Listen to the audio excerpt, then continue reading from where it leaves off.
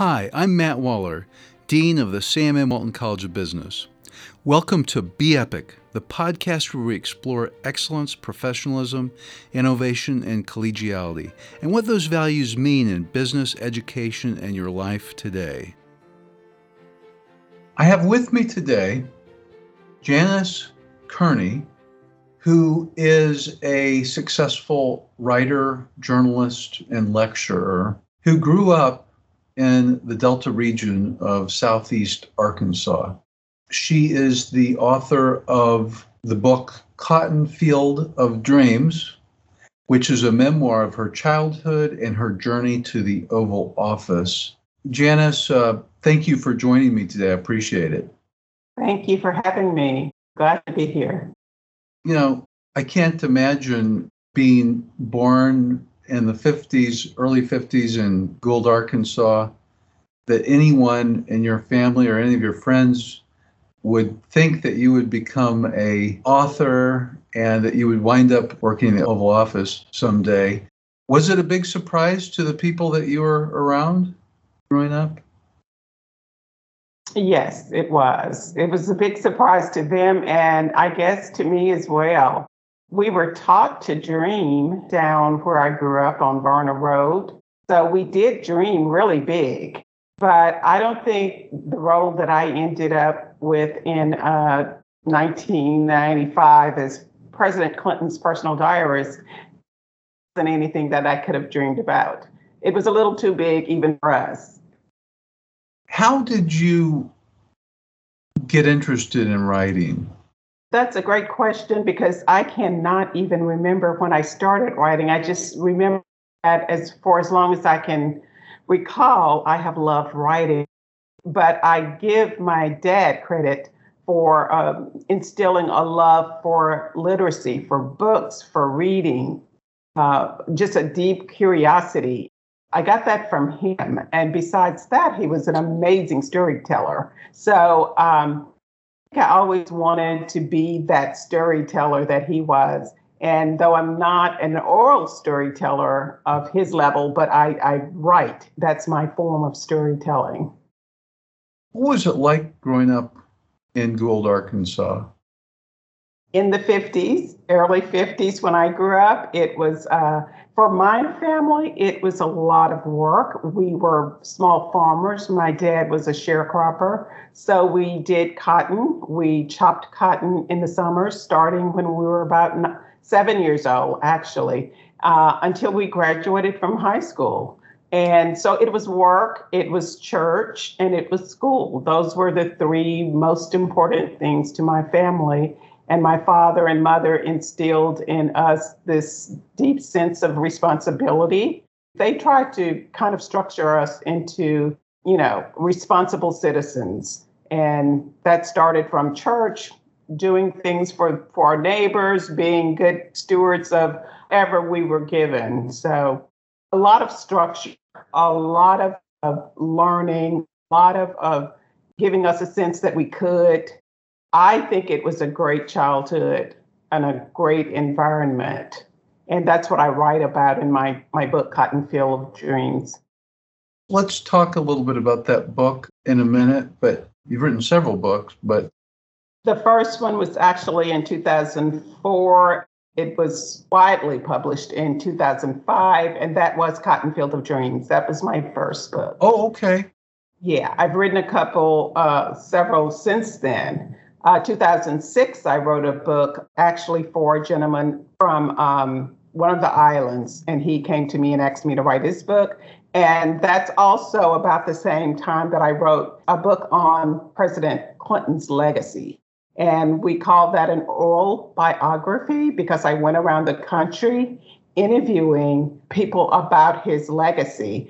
And I focused mostly on his legacy with the Black community, because that was something that most people found just really amazing for a Southern president who had been governor for many years.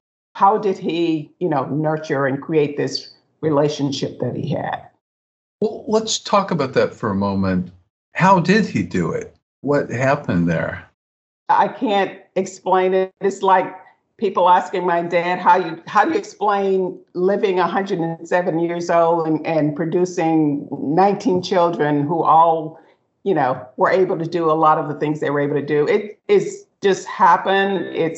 But his was unlike what many people thought. Many of my friends who I met at the White House and in Washington, D.C. would say, now, is it real? Is it genuine? Was he like this always? But he was. As long as I knew him, he was like it. And when I talked to people who knew him a lot longer than I did, they said the same thing. Now, did he realize that would help him politically? Of course, he was a smart politician. But I don't think that took anything away from the fact that he genuinely had a connection with people who weren't like him, people who didn't grow up like him. There were very few people that I knew that was like that, but he was. In fact, as far as I could tell, and as far as many people that knew him better than I did, they believed that he was genuine in those relationships. You later wrote a book called Something to Write Home About, Memoirs of a Presidential Diarist. That was a memoir about those years in the White House under President Clinton's presidency. Did you live in Washington, D.C. during that time? Yes. My husband and I lived 10 minutes from the White House. We both worked at the White House. He was director of presidential personnel, and I was the president's diarist for 5 years. But before that, I was director of public communications for the U.S. Small Business Administration. And when I first went to Washington, D.C., I worked in the media affairs office at the White House. On a daily basis, what did you do as a presidential diarist? As a presidential diarist, I was the chronicler of his presidency. My days were spent kind of shadowing him, shadowing his activities, keeping up with everything that was going on, what kind of policies, were being enacted during his term, who did he meet with. I sat in on meetings. I traveled some with him, not always, but I traveled some with him. So I was a person who was responsible for chronicling, documenting the Clinton presidency. So I know you've been there, but the Presidential Library in Little Rock, I would imagine you must have had some input. I certainly sat in on the meetings and I made my opinions known, but I don't think anyone had as much input as President Clinton. He wanted a library that was, again, like he thought the White House belonged to the people. He wanted this library to be there for people of all persuasions, no matter where you're from and no matter what level you are. So, yeah, I think we all, because we believed in that too, I think we all had a part in that. There's one section in that library that I really like. It's his presidency by year. Uh-huh. And it's focused on the international portion of what he was dealing with. Mm-hmm. And it is so remarkable that the global change that was transpiring at that time. Right. I would imagine it would be hard to keep up with all that as a diarist. Well, gratefully, I was part of his Oval Office staff, and I had access to documents and information and talk to people and sit in on meetings. So I had unbelievable access, but also I was given time to actually digest that and transcribe it after I sat in on meetings and all of that. But things were happening really, really fast. I tell people I had a front row seat at the White House, but to remember everything that was happening, I had to go back and look at what I had written down or what I had documented. Well, back to Cotton Field of Dreams. Tell me a little bit about the inspiration for that book and what are the key takeaways? Inspiration was my parents, TJ and Ethel Kearney. All the gifts that they gave us without really knowing. I don't think that they were giving those gifts to us. The way that they raised us, creating people who could give back, find a way in our lives to give back. I don't think they ever thought of it like that, but that's what they did for all of us. And we have conversations often about that. And I wanted to write this book to say thank you to my parents for that. It was so hard. They raised 17 children. They were extremely, extremely poor. They were sharecroppers. My dad tried very hard to own land, but he ran into some of the same things we hear about, from time to time, poor Blacks trying to get land. So they sacrificed a lot to make sure that we were able to go to school. Several of my siblings went to the University of Arkansas. Several of my siblings left home early, went to prep schools, and then went on to Ivy League schools. We've just been extremely, extremely blessed, but also prepared by the way that my parents raised us. So that's really what that book is about. In spite of everything, they were able to pretty much create miracles. Yeah, that's remarkable. So are you still writing? Oh, yes, definitely. Right now, I'm working on a book on Mahalia Jackson, who was called the Queen of Gospel for many, many, many years, from New Orleans, once considered probably the best known American outside of people like Frank Sinatra and people like that. But she has an amazing story, amazing struggles, because she grew up in the pre-civil rights era down in New Orleans. So her story is pretty fascinating, and I'm writing that. How did you find out about her story, or what got you on the idea of writing a book about it? Yeah, it's really strange because my husband and I lived in Chicago for a while, and that's where she lived for most of her adult life.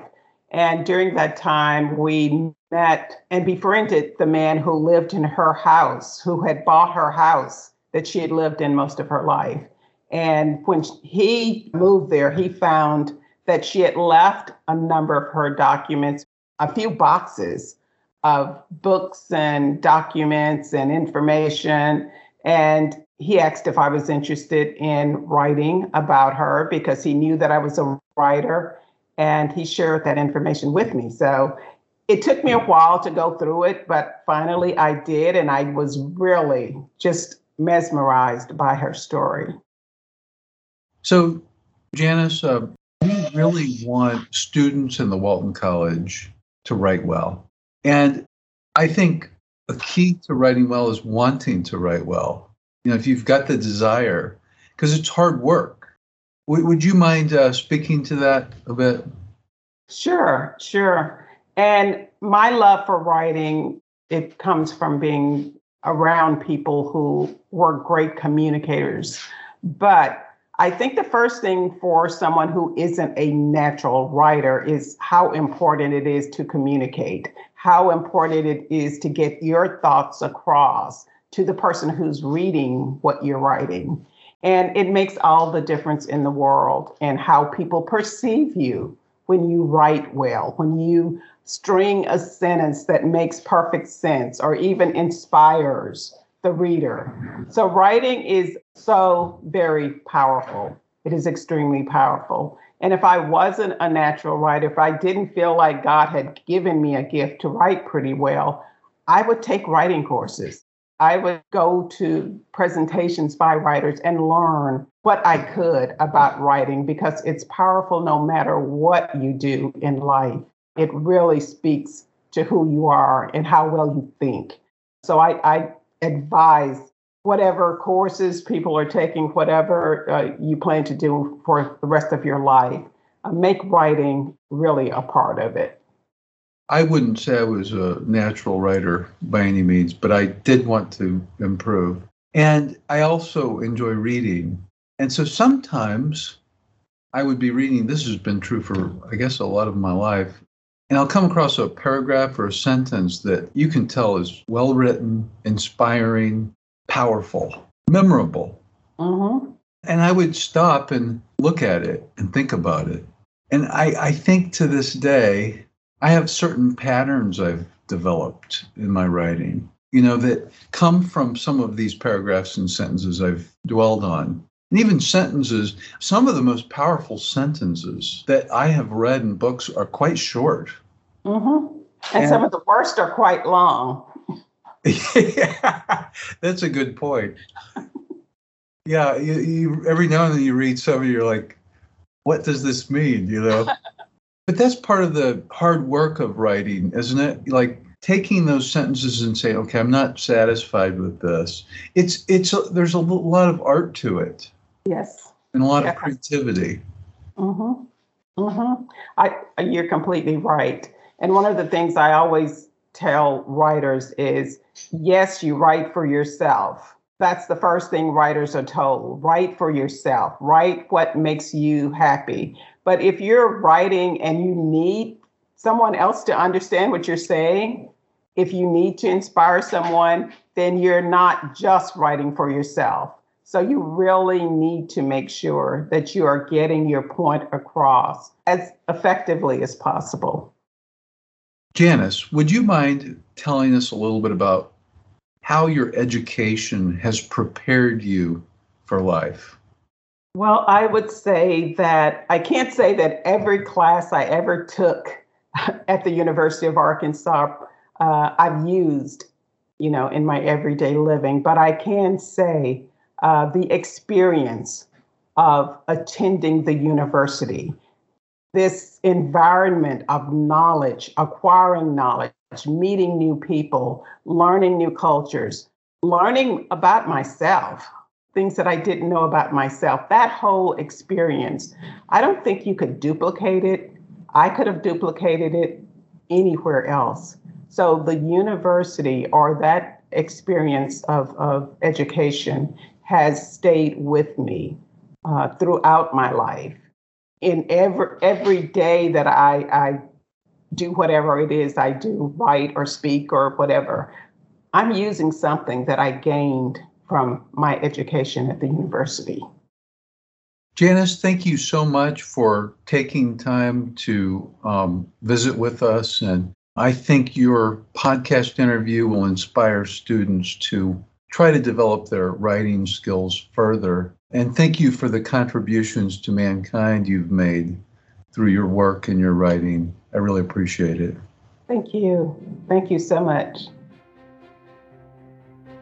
Thanks for listening to today's episode of the Be Epic podcast from the Walton College. You can find us on Google, SoundCloud, iTunes, or look for us wherever you find your podcasts. Be sure to subscribe and rate us. You can find current and past episodes by searching Be Epic Podcast, one word, that's BEEPIC podcast, and now Be Epic.